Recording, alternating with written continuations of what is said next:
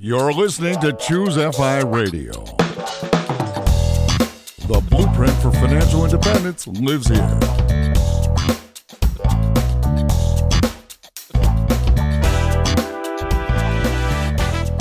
If you're looking to unlock the secrets to financial independence and early retirement, you're in the right place.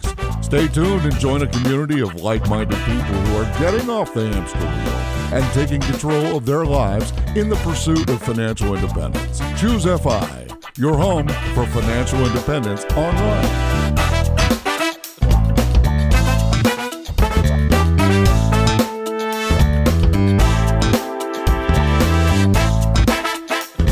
Hello and welcome to the Choose FI Radio podcast. Today on the show, we are incredibly fortunate to have Dr. Jim Dahle, who is probably better known to the vast majority of people as the White Coat Investor. I am so blown away and excited to have this conversation because if I were to think about maybe the 3 or 4 people that have had the biggest impact on my financial course, my financial direction, he would have to be at the top of that list. And I say that because he is an ambassador for this model of personal finance where you go out and you get the information, you implement it in your life, and you iterate it constantly, getting better over time. And while a lot of us take it for granted because there are so many people that are putting this type of information out there, and it is readily accessible for the individual that's willing to dive into it.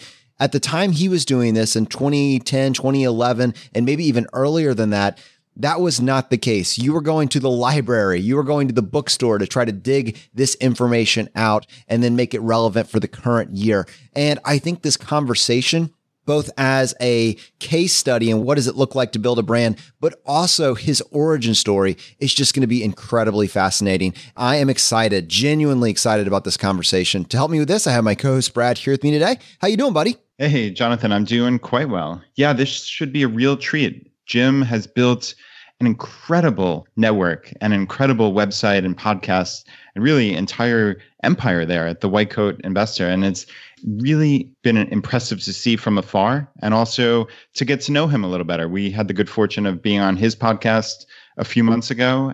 Now we're just thrilled to bring him and just his fascinating story here to the Choose FI audience. So with that, Jim, welcome to the show. Thank you. I'm happy to be here. So Jim, I have always been fascinated by your content and just the precision and the accuracy of what you're putting together. And I'm curious, where does this come from? Is your dad an accountant? Or are you a third generation doctor? Tell us a little bit about your backstory. Well, the backstory certainly doesn't involve any accountants, nor does it involve very many financial advisors. Both of my grandpas were veterans in World War II. One of them was a farmer and one was a miner. Obviously, not a lot of education in either one of those categories. My father was the first to go to college in his family, going way, way back. And then my sister and I were the first ones that ever had any sort of a graduate degree. And so it's kind of a first generation experience actually making decent money. And so most of this stuff I've had to learn on my own. I didn't have any great examples teaching me what to do once you had, a decent income. I grew up in Alaska. As I mentioned, my father was an engineer. My mother was a homemaker. I have 5 siblings. So as you can imagine, we weren't exactly wealthy. We weren't poor. We weren't homeless. There was always food to eat. But I can remember one time distinctly that our parents sat us down and basically said, we're out of money for a while. We always knew there wasn't a lot of extra floating around, but we certainly weren't starving by any means. We never lived in a tent or anything like that. So I'm curious about that. Knowing that you were maybe on the lower end of the economic spectrum, did you always know that medicine was going to be the profession that you were going to be working towards? Was that something that was instilled at you at an early age?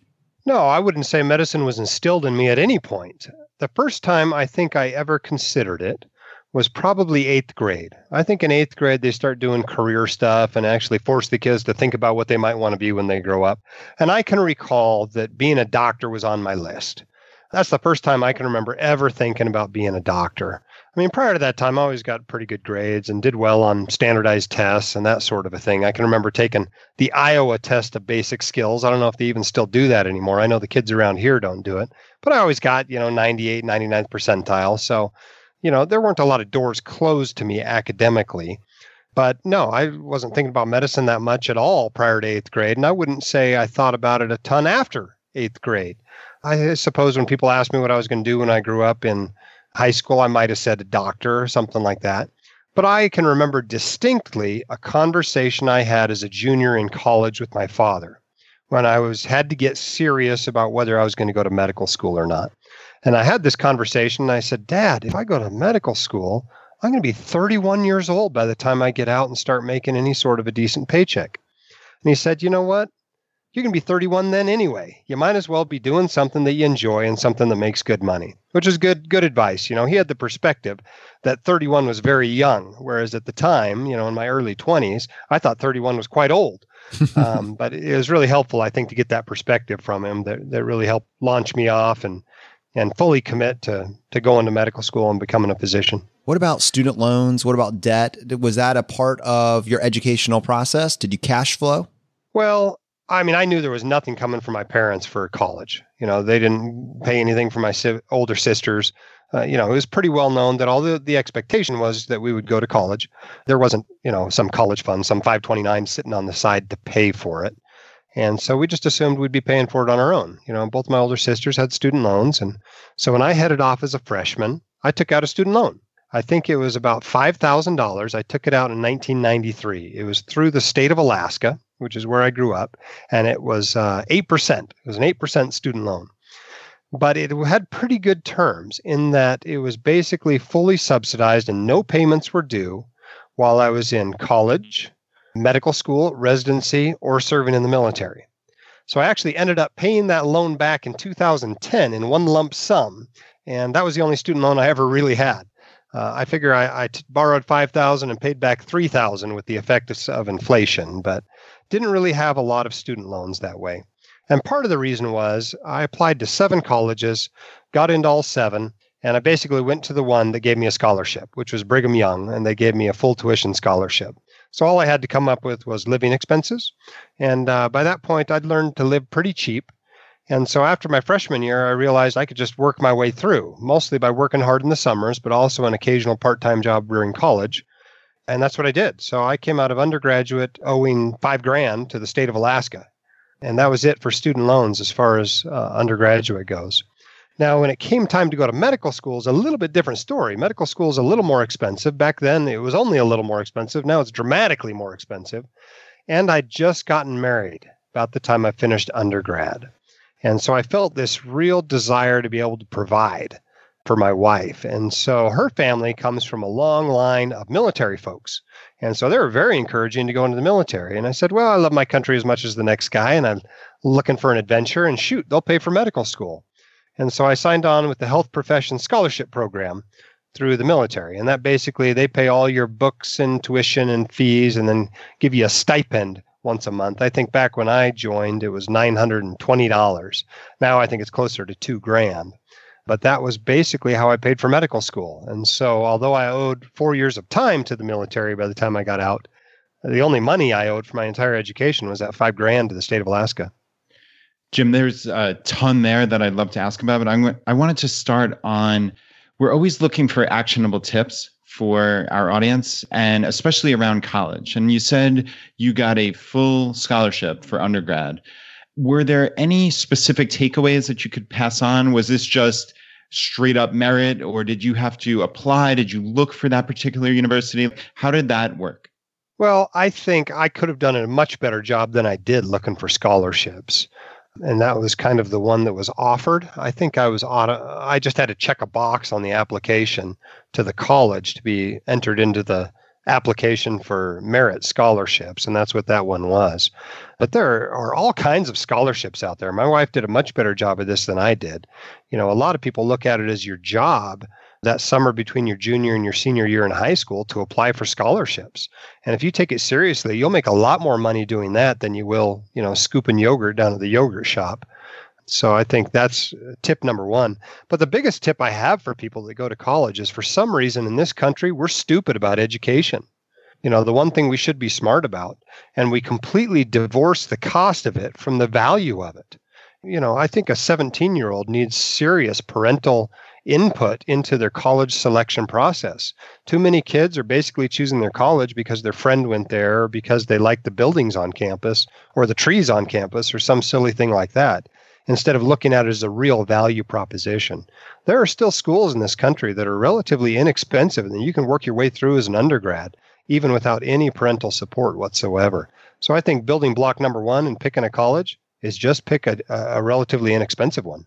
Jim, I know you have children, and I'm curious how you plan to be involved in their college selection, how you plan to pay for it or not pay for it, as it may be. I'd love to hear your thoughts on that. Well, they've changed a little bit over time. I would say a few years ago, my plan was basically to do what I could to help them graduate from college without debt, but not to provide them a full ride, if that makes sense. So basically, I wanted to provide them enough that by working in the summer, maybe working a part-time job, maybe getting some scholarships, and choosing a school wisely, that with my additional support, they'd come out debt-free. I think a lot of people are just kind of shackled to their student loans that they run up as an undergrad. And so being able to graduate debt-free, I think, puts you way ahead in life from that respect and gives you a lot more options. And so that's really important to me. That's changed a little bit over time as the white coat investor has become more successful. I mean, it seems kind of silly for me to insist that they go to the cheapest possible school when I now have the means to really send them anywhere. And so we may get a little more flexible about that as time goes on. But honestly, we've been having this discussion with the kids for years, and their number one school that they want to go to is relatively inexpensive. Utah is a real bargain as far as it goes for college, whether it's the flagship state university or the most well-known private university in the state.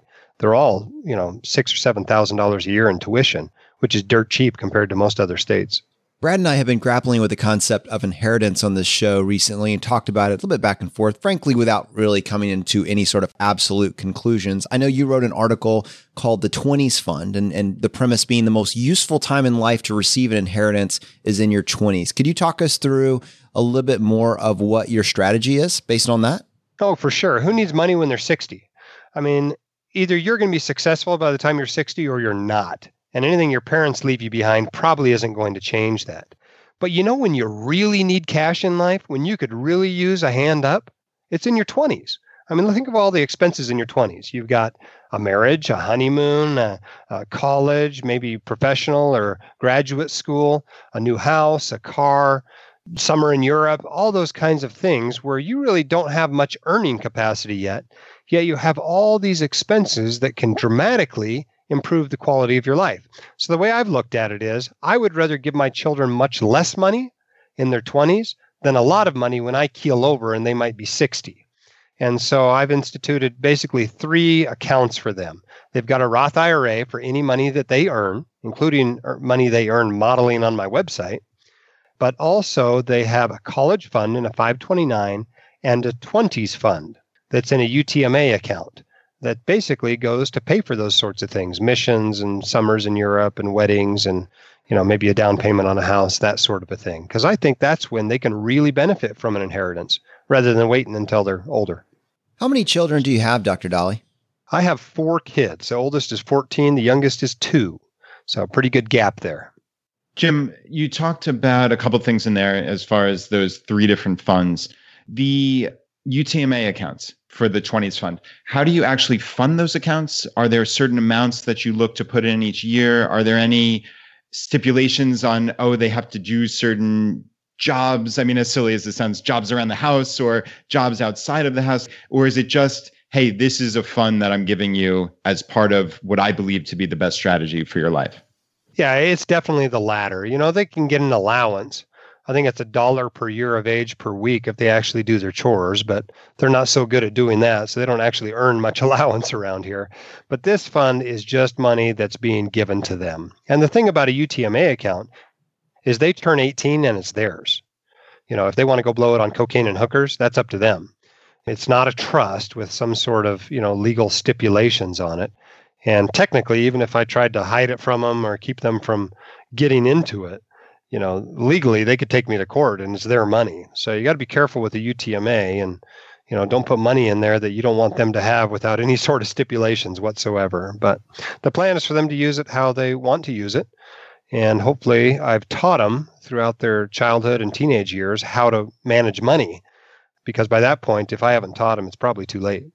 And Jim, you also snuck something in there about modeling on the site. And I really wanted to dive into that because a lot of people in our audience are looking for ways to get their kids' earned income to fund a Roth IRA. And while everyone obviously doesn't have a successful website, people have different businesses and are just looking for ways to do this. Could you talk a little bit more about that?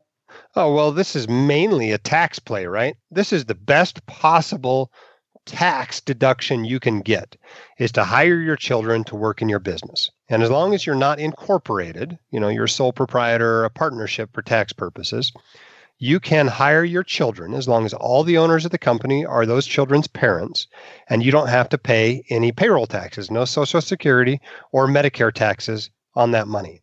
And they can earn up to, $5,000 or $6,000 a year before they owe any federal or state income taxes. So it's basically totally tax-free income to them. But it's deduction for the business. So this is money that's earned and is never taxed. Since it's earned income, they can put it into a Roth IRA and it'll never be taxed again. And if they leave it to their grandchild, it could potentially go 180 years without ever being taxed. And so it's really a great tax play to hire your kids any chance you get. Now, there's a few rules. It's got to be legitimate work, and you've got to pay them a legitimate rate for that work. But some things carry a very high rate. I mean, look it up on the internet what a child model gets paid per hour. It's a pretty good rate. And so things like that, if you can justify to the IRS paying your kids for that, then I think you've got a great way to get some money into a Roth IRA. But don't kid yourself. It's got to be legitimate. Every year, the IRS sends me a letter asking what my 2-year-old is doing to earn money.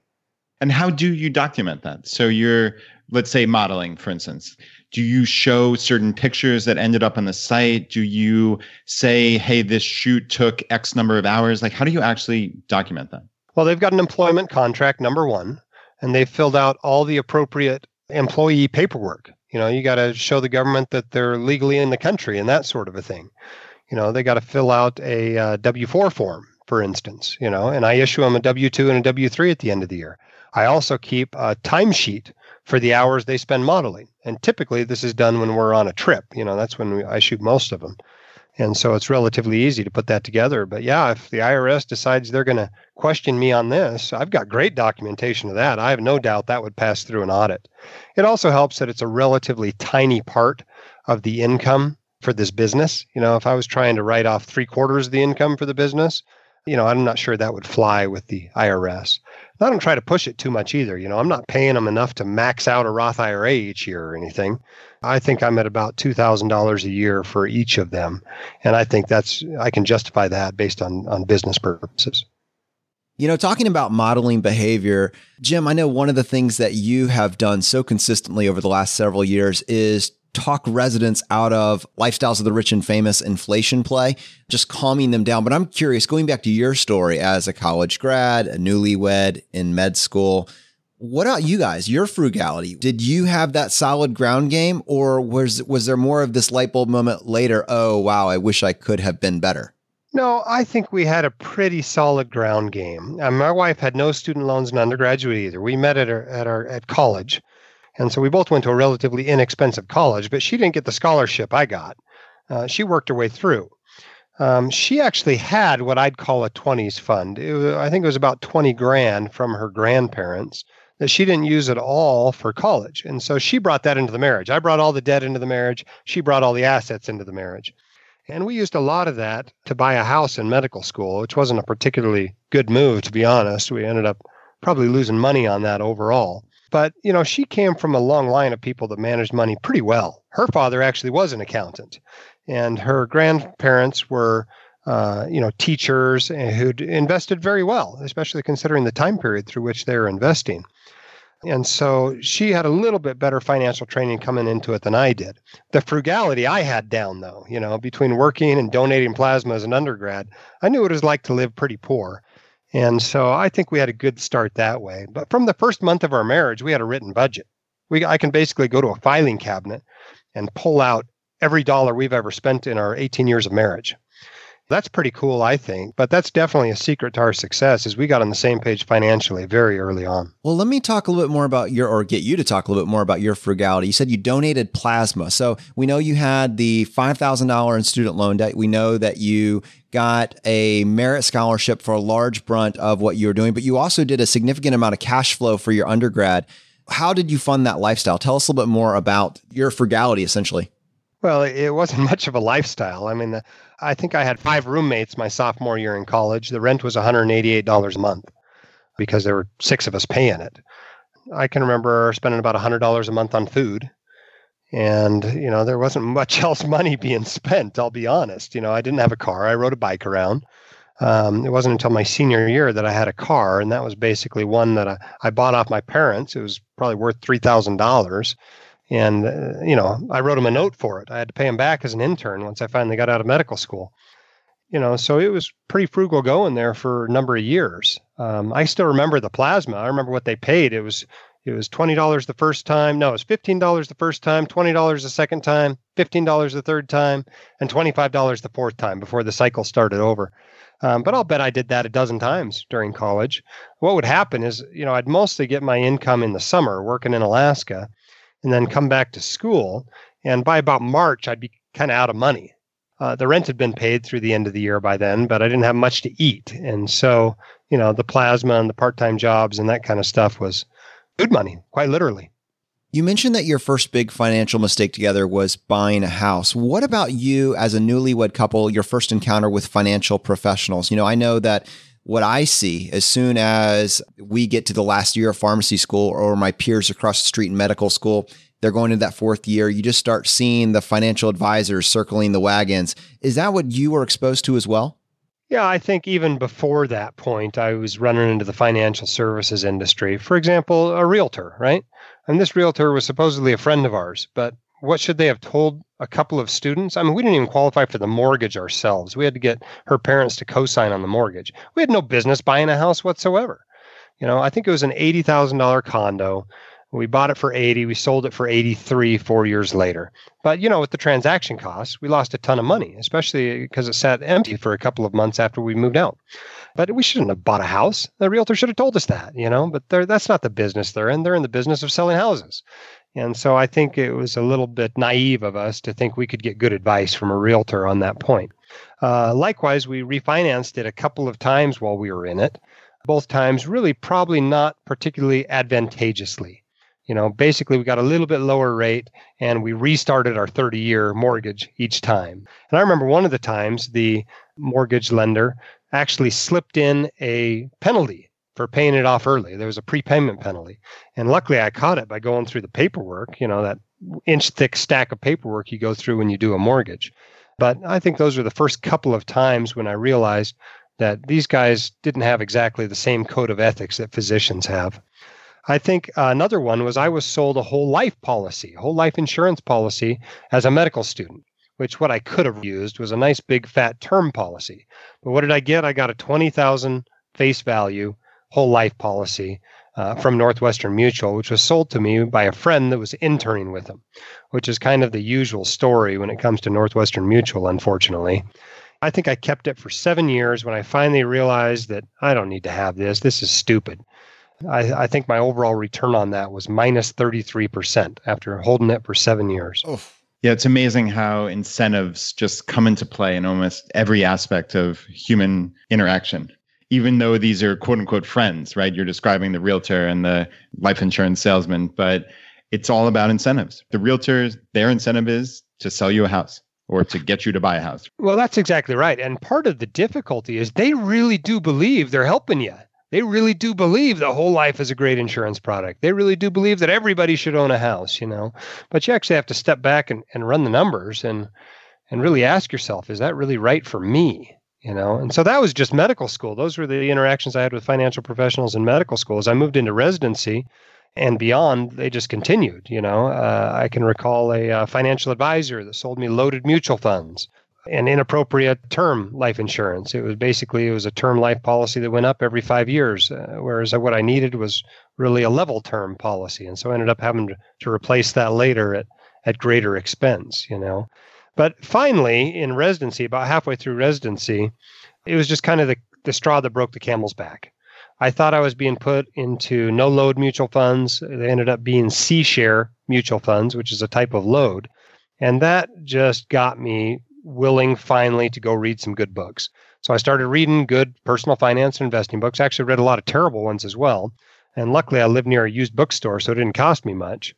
But started reading, started interacting on blogs and internet forums. And after a couple of years of doing that, I realized I was doing more teaching to other docs than I was reading. And so that kind of led to me starting the White Coat Investor. Let's talk a little bit more about your exposure to investing. I could see how many people may start, all right, I need to invest. All right, I need to invest in a company. I need to go single stocks. Were you index funds from day one, mutual funds? And you talked specifically about a loaded mutual fund. I'd love for you to explain why you even knew to look for that. Yeah, well, my first investment was actually $500 in options on a stock. When I was a kid, for some reason, somebody convinced my dad to buy some options, and he brought me along with him. And we both lost our entire investment. We had no business whatsoever investing in options. I must have been 12 at the time. And so that was my first experience with investing, was losing my entire investment. The next time I invested was as an intern when I bought these loaded mutual funds. And I think it was a few months after meeting with the financial advisor a few times and buying those funds that I was on a road trip. It was one of the few vacations you get during residency. And I stopped in at a bookstore, it was Barnes & Noble or something.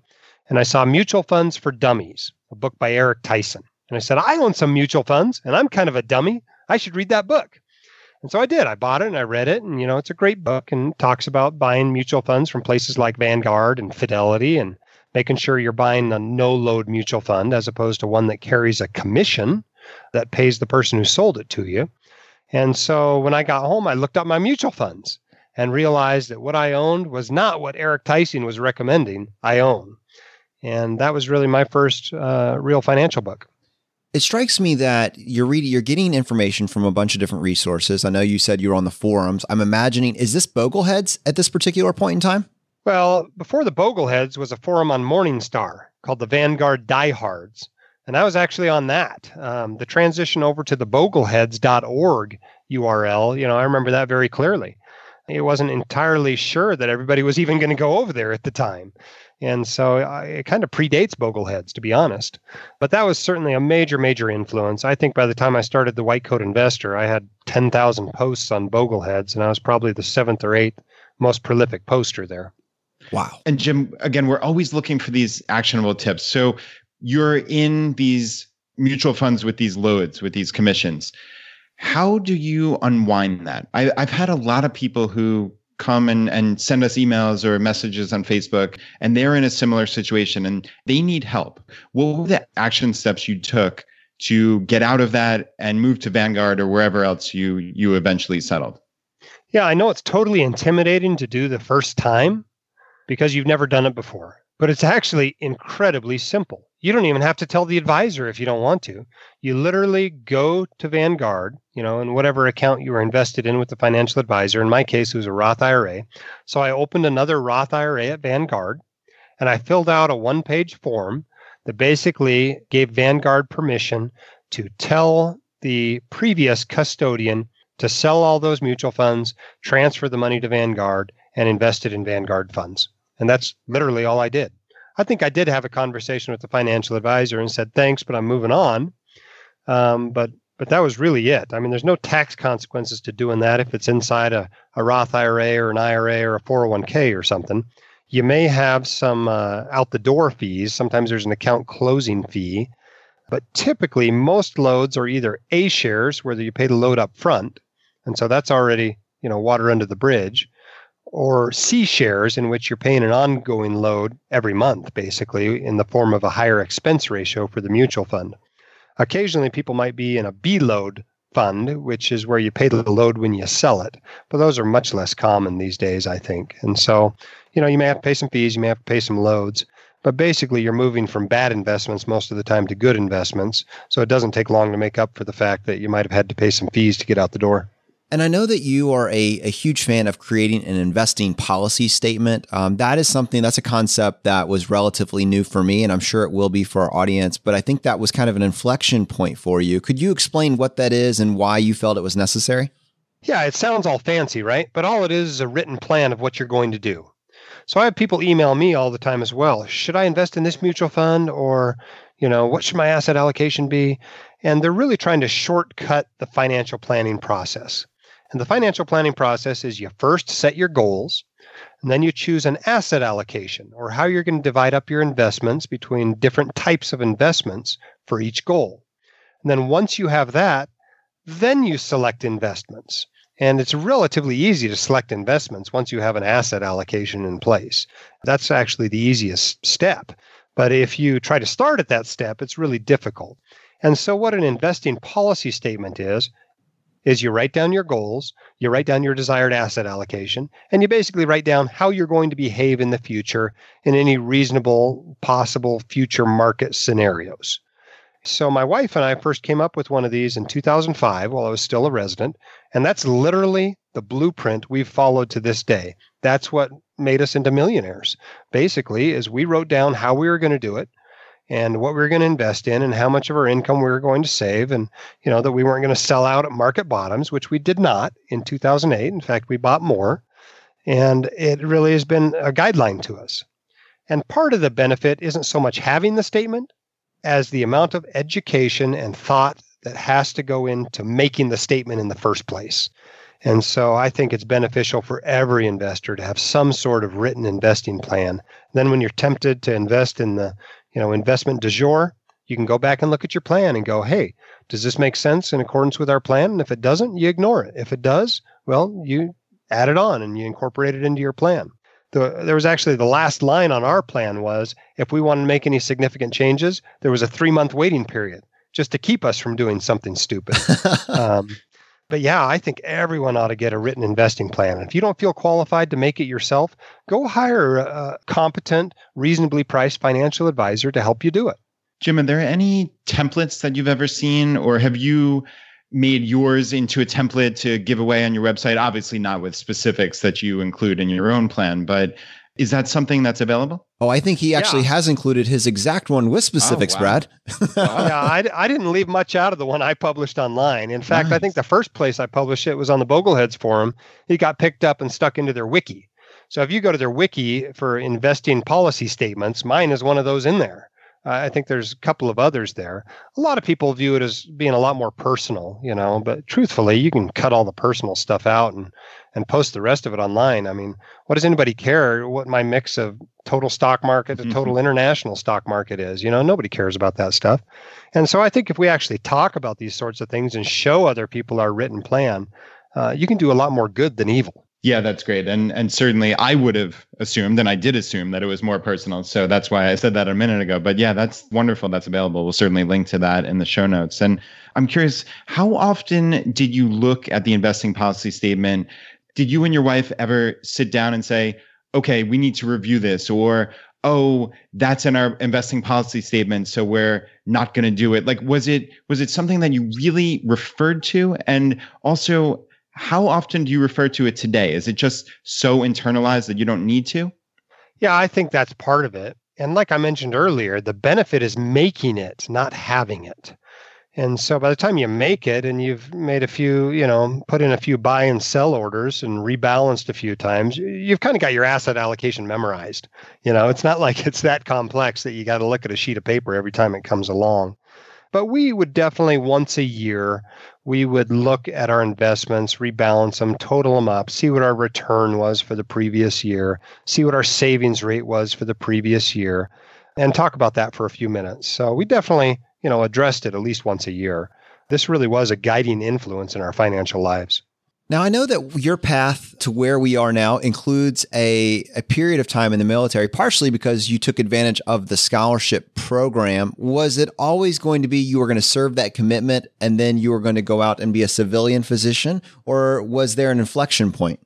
I thought I would probably spend most of my career as a civilian. And that's part of the reason when it came time to go through the military match, which is where a doctor determines where they're going to do their residency after medical school, that I actually asked for a civilian deferment so I could train in a civilian program, despite being paid a little bit less as a civilian resident than you are as a military resident.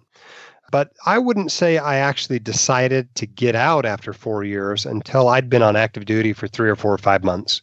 And then I realized, this just isn't what I want to do the rest of my life. It was great to serve for 4 years. I met some wonderful people. I had some opportunities that I wouldn't have had in the civilian world for sure. But I have no regrets about getting out after 4 years. That was certainly, much more in line with what I wanted to do with my life. Physician on Fire, who's a friend of this podcast, has spent some time talking about arbitrage with regards to where you work. Whereas with most jobs, you're going to make more in the heavily populated coastal areas. You see this reverse trend with people in medicine. And I'm curious, I believe you're working in Utah now. Is that the same trend that you see there as well? Yeah, for sure. I mean, there are some situations where you can make a little bit more in coastal areas as a physician. But in general, you get paid more when there aren't as many doctors around. And more people tend to want to live in the coastal areas than they want to live in the Midwest. And so if you're willing to be a doctor in some small town in Indiana, you're likely going to be one of the richest people in town. Whereas you go be a pediatrician or a family practice doc in the Bay Area, you might be living hand to mouth. And so it's just a dramatic difference from one area of the country to another, not only in cost of living and tax burden, but also in pay and relative lifestyles, especially given the various cost of living in different states in our country. A lot of people think of Utah as this flyover state, that it must be cheap to live there. It's not on either coast. But I was looking at something just this week, and it looks like we've got the 6th highest average home price or median home price in the country of any other state. So I think where a lot of states, their home prices dropped dramatically, at some point in the last decade. I think Utah's either recovered faster or just didn't drop as far because it's now becoming one of the more expensive places to live, unfortunately. So, Jim, that's really interesting information to me about the disparity in docs' pays in, I guess, more populated areas and less populated areas. I'm curious, is that common knowledge among doctors as they're in medical school? And do you ever counsel docs to work in certain locations based on that really interesting information that might not be common knowledge?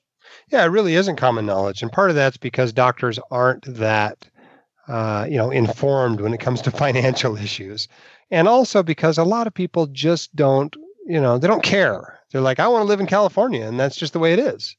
They don't even consider living in Arizona or Idaho or whatever. And so I don't think a lot of docs care. They figure I'm a doctor. I should be making enough to live anywhere I want. And I'm going to live in some place that's expensive. So no, I think you're doing a real service to at least let people know that there is another option. If you want to retire 5 or 10 years earlier, you can move from Manhattan to, Iowa. If you have a particularly high student loan burden, for instance, if you've got 3 times your gross salary in student loans, a great way to take care of that is to go live in Nebraska for a few years, just because the cost of living and tax burden is so much lower than you might find in some of the more coastal states. So, Jim, just to kind of piggyback on that, and this might actually lead us into how and why you started the White Coat Investor, but we talked before just really in passing about how you help residents and new doctors kind of counter that lifestyle inflation. I'm curious, where that came about. So obviously you've done this research. You're passionate. You said you had 10,000 posts in the Bogleheads forum, but it's one thing going from, okay, I'm taking in this information to it's a passion of mine to explain this to other people. I'd love to hear kind of the origin story of that. Well, I think you've described it very well. It was a passion. I really wanted to help others who were following along behind me to avoid the mistakes I'd made and to be successful. And that was something I did all the way through medical school and residency. I was always looking out for the people that were a year behind me and trying to give them tips that would, help make their life a little bit easier. So that wasn't particularly new in that respect.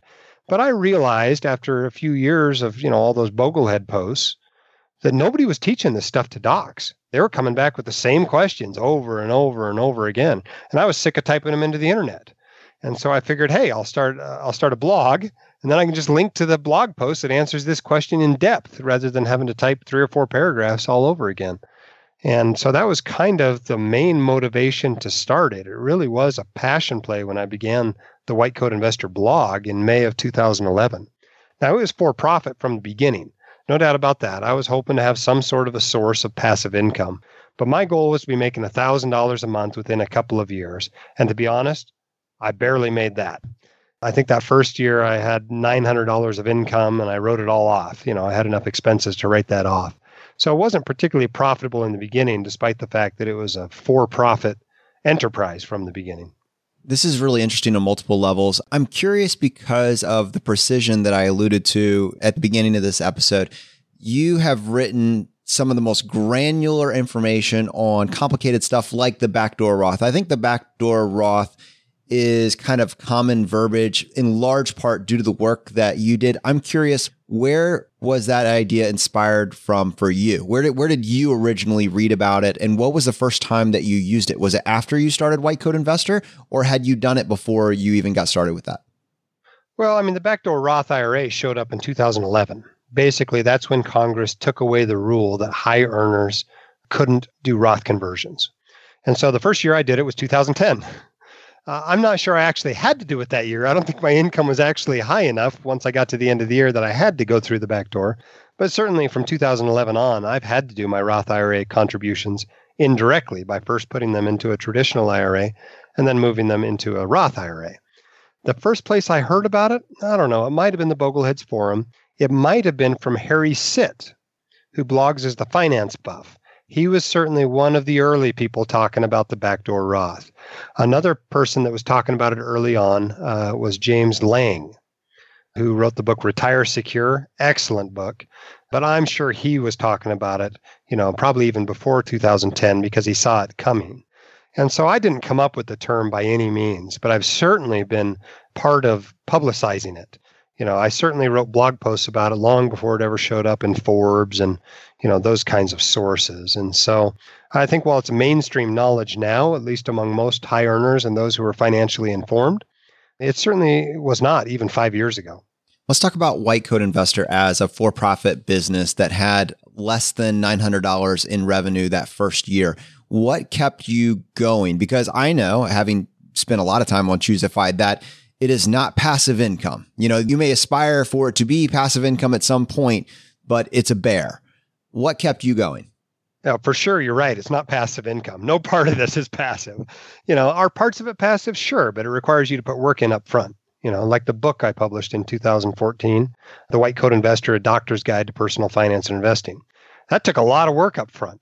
Now, ever since then, it's been passive income. All I do is a little bit extra marketing on the blog and that sort of thing for it. But for the most part, that part of it is passive. But writing blog posts, putting podcasts together, reaching out to advertisers, none of that is anywhere near as passive as I'd hoped it was. The hope of passive income never really showed up. Now, I did get income eventually, and actually earn better now doing the White Coat Investor than I do practicing medicine. But passive, it's not, unfortunately.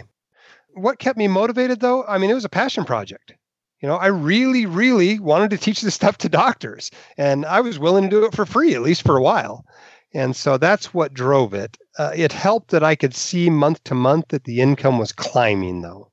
It wasn't very high, but it was going up. And so that makes you start wondering, well, how high can this go? And I can remember my oldest daughter asking me, how much money did you make today? And we'd pull up Google AdSense and see that we made $2.15. And that was kind of fun to look back and think of those moments that I was excited about making $2 because 2 people had clicked on ads on the site that day. Brad, what does this remind you of? Because you've done this now with several online ventures. Do you remember those early days? Yeah, I certainly do. It's about having that guiding light, about helping people. And I think, Jim, you said it perfectly. That's when you're sitting there toiling and you're wondering kind of, is this worth all the effort that I'm putting in?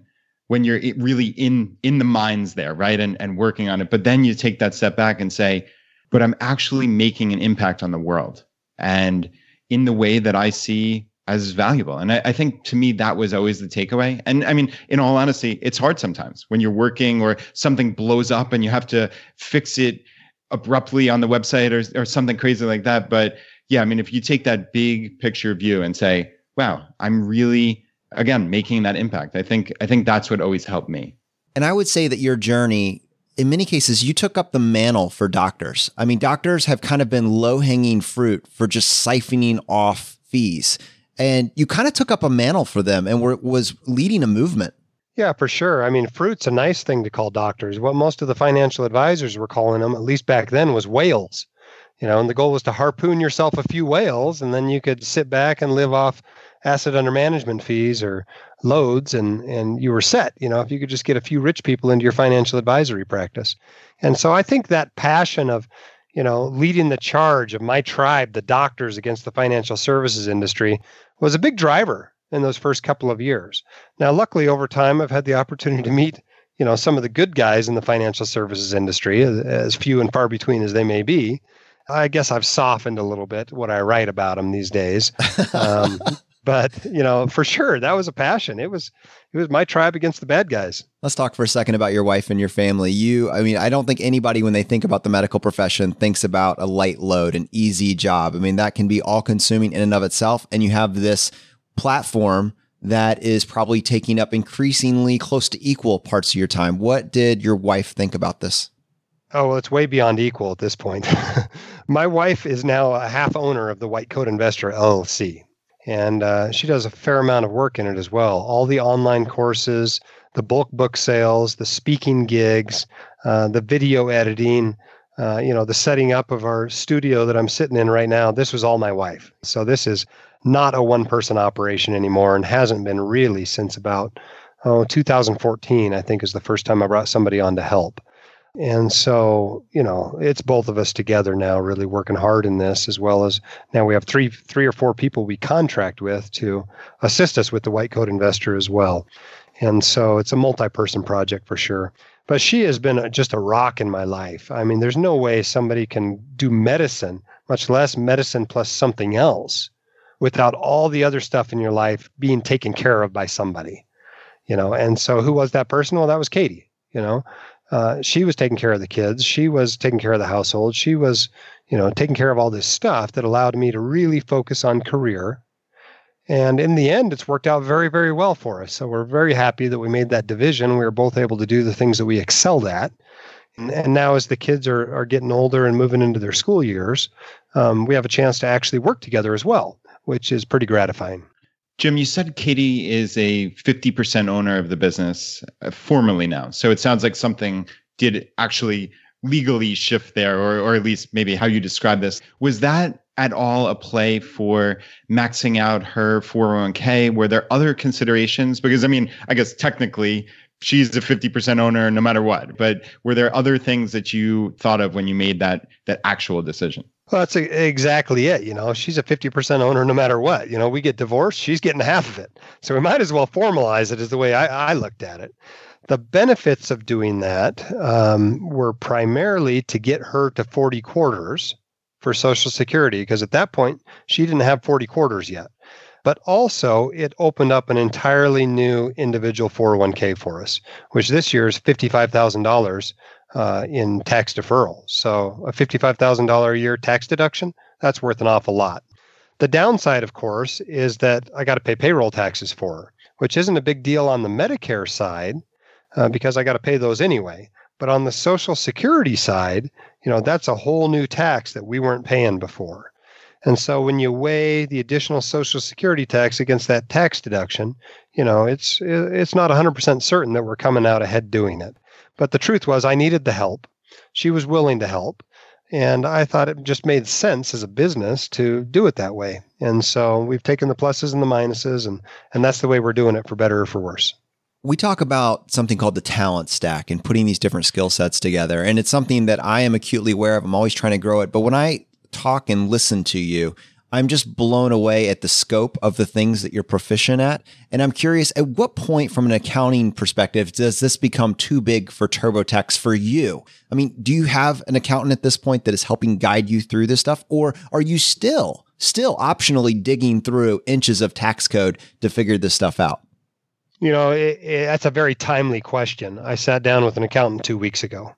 mostly just to get tips. But if she had been willing to take on, the filing of the taxes and maybe some of the payroll duties, I probably would have hired her on the spot.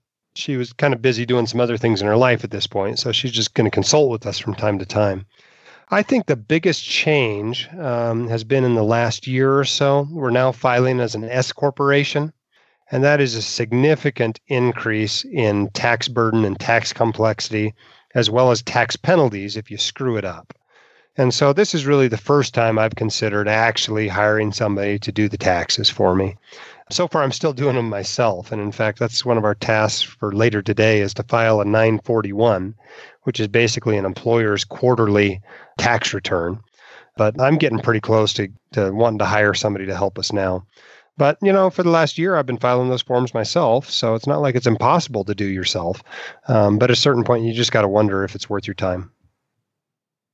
In light of that, and in light of kind of building this bigger business and bringing on a team, are there other aspects of your life or your business that you have decided, it's really not worth my time, or someone can do this better, et cetera, like on certain tasks? Like, what have you actually outsourced in your life and your business?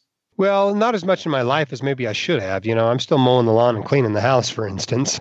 But in the business, what I've tried to do is to outsource stuff, number one, that I don't like, and number two, that I felt like somebody else could do as well or better than I could do.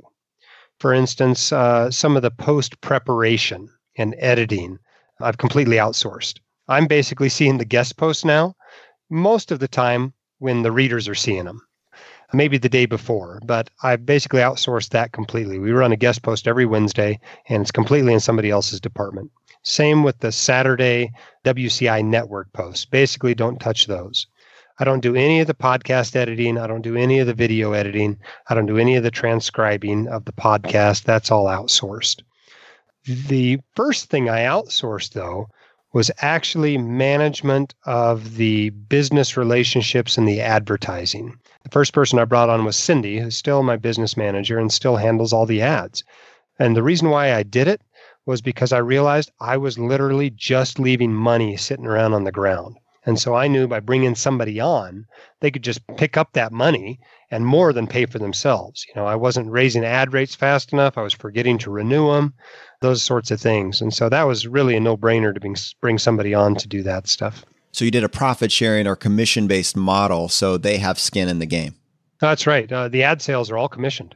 But the great thing about that is that, she's not only incentivized to sell them for as much as she can, but I'm also changing somebody else's life and their family. It's pretty awesome to think that the White Coat Investor has not only brought, rapid financial independence to us, but it's also making other families financially independent, which is pretty cool, I think. That's the best part now of the whole entrepreneurial spirit of it. At first it was making a buck myself, but now it's not only about creating something bigger than myself, but it's about creating jobs, and they're good jobs you can do on your own time, jobs you can do from home, jobs that probably pay better than anything else you're qualified to do. And so that inspires tremendous loyalty among those I work with, and really helps me feel like I'm doing a lot of good in the world. They talk about these $15 minimum wage laws in Seattle and that sort of stuff, and I'm like, none of my employees are ever going to be complaining about that. So, Jim, I know that very recently you got an offer to buy White Coat Investor. And we should just say for the record that White Coat Investor it is frankly a media empire at this particular point in time. There's been a conference that's been set around this. You have a White Coat Investor network. There's a book. There's a video presence. There's a podcast. I mean, by any metric, you have achieved that upper echelon of success in this type of, influencer space that we're occupying. And I know you got an offer to walk away. I'm sure it was a very, very profitable and lucrative offer, and you said no. Is that because of impact? For sure, it's because of impact, but I'll tell you what it's really because of. And this offer we got, a year or two ago was a multi-million-dollar offer. It was enough money that it was never work again kind of money, even after you paid the taxes on it. What that did was a couple of things. Number one, it was way more than I expected anybody to ever offer. I didn't realize it was worth as much as it was. And, researching it as part of that process, I realized that, it was probably a fair offer. But number one, that told me that what I was doing was worth more than I thought. And so that motivated me to actually do more with it, to cut back on some of my shifts in the emergency department, to come up with some more courses and conferences and podcasts and those sorts of things to try to maximize the value of it. So that was one thing it did. But the second thing it did was it got my wife and I talking. And when you get an offer like that, you think about it a lot. You think about it all day long for a few days. You lay awake at night thinking about it. It's a big deal to make that sort of a decision. And what it came down to was, what am I going to do with the rest of my life? At that point, it's not about money. With that sort of an offer sitting on the table, you're financially independent. And then it comes down to, well, are you done working? And I wasn't. I'm in my early 40s. I'm not done working. Lots of people are going after financial independence so they could retire early. That's not my goal. My goal is to somehow mix together a balance in my life, including work, including recreation, including time with my family, including volunteer efforts, that is ideal, that makes me happy, and that does the most good in the world. And so that was really the reason why I turned it down, because I still have things I wanted to do, doctors I wanted to reach, impact I wanted to make. And so that's why I'm still here doing this. Now, am I still interested in making money? Yes. I love the things that money can do. I can use it to be incredibly generous to family members and friends. I can use it to donate to charities that I support. Last year, for the first time, we gave more money away than we spent. And so I'm very proud of that. And I'm hoping that that can be, something we do every year going forward. But that's really what financial independence means to us at this point. Jim, that is truly incredible. And as Jonathan would say, I have chills down my spine. I mean, that's really, really remarkable. And clearly to me, impact is the theme that is run throughout your entire story here. Let's say there's some future doc that's sitting out there listening.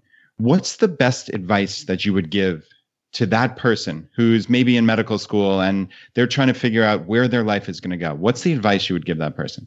Well, I think the advice that young doctors need to hear is that this financial stuff is not that hard, that they can learn it themselves, whether they use an advisor or not, they need to learn it themselves, and that they can do well financially as long as they take care of business, and preferably take care of business early in their careers. The best 4 words I can give to any young doctor is live like a resident. And what I mean by that is when they become an attending physician, or when they become a dentist that goes into practice, that they take the difference between the lifestyle they were living as a resident or as a dentist, dental student, and the income they're now generating as an attending. And they take the difference between those two and use it to build wealth for just a few years. Just 2 to 5 years is plenty. And if they will do that, if they will live the lifestyle of a resident while earning like an attending, they can be set up for the rest of their financial life for incredible financial success. They can pay off all their student loans. They can catch up to their college roommates on their retirement savings. They can save up a down payment for their dream house. And then, after 2 to 5 years, grow slowly into their attending income and have a financially awesome life. But the problem is we just get too impatient. We're trying to live like an attending before we even get out of residency. And we end up being like the person who sent me a Facebook message this week that was literally living hand to mouth while making $180,000 a year. Jim, thank you so much for sharing your story. This has been absolutely incredible. Normally it's so awesome. I would just end the episode right here. But on this show, we would love to give you the chance to tackle the hot seat. Are you ready for this? I'm ready. In a world drowning in debt and rampant consumption, trapped by the chains of lifestyle inflation, these questions highlight the secrets of those who have broken free. Welcome to the Choose FI Hot Seat.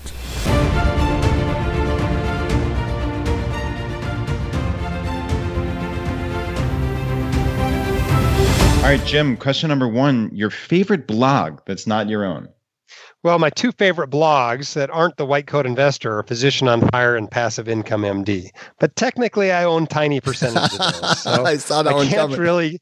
I can't really count those. So I'm going to go with Jonathan Clements' Humble Dollar. I hate him because he's such a good writer. And every time he writes something, I wish I'd written it. But I was very pleased to have him out at our White Coat Investor Conference to speak to the docs. And I'm in awe at his ability to write and summarize financial information. That's awesome. I'm actually not familiar with this blog, and we'll definitely both link to it, and I will check it out personally. Question number 2, your favorite article of all time. Now, this can be one that you wrote with, how many articles have you written at this point, or somebody else's? Well, I'm not going to claim one of my own. That's a little bit too arrogant of me. In fact, one of the ones I read recently ought to be named. It was called The Psychology of Money by Morgan Housel, and it is a masterpiece. Another one of those things that I wish I'd written myself. I read that one as well because it came across my radar probably around the same time. And you are right. It is a masterpiece. Incredible, incredible article. We'll link to that in the show notes. Yeah, I'm Googling that right now, Jim. I've never read that. So certainly as soon as we get off this podcast, I'm going to read it. That sounds amazing. All right. Question number 3, your favorite life hack. My favorite life hack is to drive a beater. People dramatically underestimate the reliability of an old car and the expense of driving newer ones. I mean, just in what you drive alone as a typical middle-class person, there's $1 million there. If you'll drive, an inexpensive car instead of a nicer car throughout your working years, it's $1 million. And a lot of people just don't realize that. Yeah, that's been a huge difference in my life. I know my wife and I both drive 2003 cars. I have a Honda, she has a Toyota. And yeah, we're going to drive those things forever. It's an enormous savings. It really, truly is. All right. Question number 4, your biggest financial mistake. Believe it or not, my biggest financial mistake was not taking out student loans for medical school. The year I started medical school, it was $10,000 a year. And I could have paid off those student loans by Thanksgiving as an attending. But, instead going into the military, I ended up owing 4 years of my life. And so if you actually add up the dollars and cents, that was the biggest financial error I ever made. I'm not sure I regret it. I enjoyed my time serving. But, if you're going to add up the dollars, that was the biggest mistake. It's incredible that do the math can work both ways. Yeah, it really can. These days, the scholarship, it's really a contract, is a much better deal because tuition in medical school has gone up so dramatically. But back then, when tuition wasn't that high, especially at the school I went to, it really wasn't a great financial deal.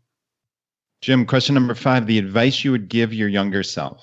Oh, I think I'd tell my younger self, you need to listen to your wife more and be more patient with your kids. That'll work. Yeah, that's it. When you look for the things you really regret, they tend not to be career related. They tend to be more family and relationship related. Jim, we have one quick bonus question for you. So in the FI community, we often talk about cutting expenses and saving money, et cetera. But there are certainly purchases that add value to our lives. And it's really important to highlight that. I'm interested in the purchase you've made in the last, let's say, 12 months or so that's added the most value to your life. My favorite purchase in the last year is actually this set of sliding, wire see-through drawers. And I replaced my dresser with them. Now I can actually see my clothes. I've got room to put my clothes in there. My wife totally makes fun of me. But then guess what she did? She went out and bought them for herself and for the kids. So that's our new purchase around our house, and we all love them. That's great. Did it lead to you getting rid of any clothes? Was this a tidying issue as well, or was it just to get it out there so you could see them? Yeah, it was mostly so I could see where my clothes were. But, we are definitely talking about and thinking about and, reading about minimalism. Certainly there's a lot of stuff in our life that our lives would probably be better if we got rid of. Jim, I know that there are so many doctors and pharmacists and other high-income professionals that listen to this podcast, and I suspect that the large percentage of them are already well aware of the wonderful work you're doing over at White Coat Investor. But for the person that's hearing your story for the first time and wants to connect with your content, what is the best way to connect with you? Whatever way they prefer. This is exactly what we've been trying to do for the last 5 years, is put content into the format that you like it in. If you like a blog, great. We've got that. Podcast, videocast, email, newsletter, forum, Twitter feed, Facebook feed. We're in the process now of starting a Facebook group, probably going to have a subreddit. Just however you prefer to get your financial information, that's how we're going to give it to you. This has been a blast, Jim. Thank you so much for coming on the show. Thank you. I appreciate your time. Brad, I think it comes across in this episode what a fan I am of both Jim and the work that White Coat Investor has been putting in to this online space. It's so precise. It's so on point. It's so actionable, but I didn't know his backstory. And I don't think that he has really shared it like this in any other format. So I was incredibly grateful that he was willing to come on the show and just kind of walk us through the why behind White Coat Investor. Yeah, I agree entirely. This was a wonderful interview, and Jim really dove deep into his story and just gave us a lot of actionable content for the audience. So, I mean, that in and of itself is fantastic, but it's that theme of impact, right? It's what his entire life is about now. And I was just so incredibly impressed. I mean, this is a guy that was just offered, I mean, if you read between the lines here, many, many millions of dollars to buy the White Coat Investor. And he just flat out said no. I mean, that is incredible. And it's because he has this guiding light of impact on the world. That means so much more to him than money. That's impressive. All right, if you got value from today's episode, if you've been getting value from the episodes up to this point, just take 1 second and press the subscribe button on the platform you're listening to this on. It just lets the providers know you're getting value from the show and you want to be here when we produce additional content. If you want to support us in what we're doing here at ChooseFI, here are 4 easy ways. 1, leave us an iTunes review. If you want to do that, just go to choosefi.com/iTunes. 2, use our page to sign up for travel credit cards. If you want to travel the world with miles and points instead of your hard-earned dollars, then just go to choosefi.com/cards and get started today. 3, if you're working on the milestones of FI, set up a personal capital account to track your progress and use our affiliate link. It's completely free, and just go to choosefi.com/PC. P as in Paul, C as in cat. And 4, and most importantly, find your friends, coworkers, and family members who might be open to this message and tell them about the podcast. Have them start with episode 38, The Why of FI, and right behind that, have them go listen to episode 21, The Pillars of FI. It is a fantastic starting place. All right, my friends, the fire is spreading. We'll see you next time as we continue to go down the road less traveled. You've been listening to Choose FI Radio Podcast, where we help middle-class America build wealth, one life hack at a time.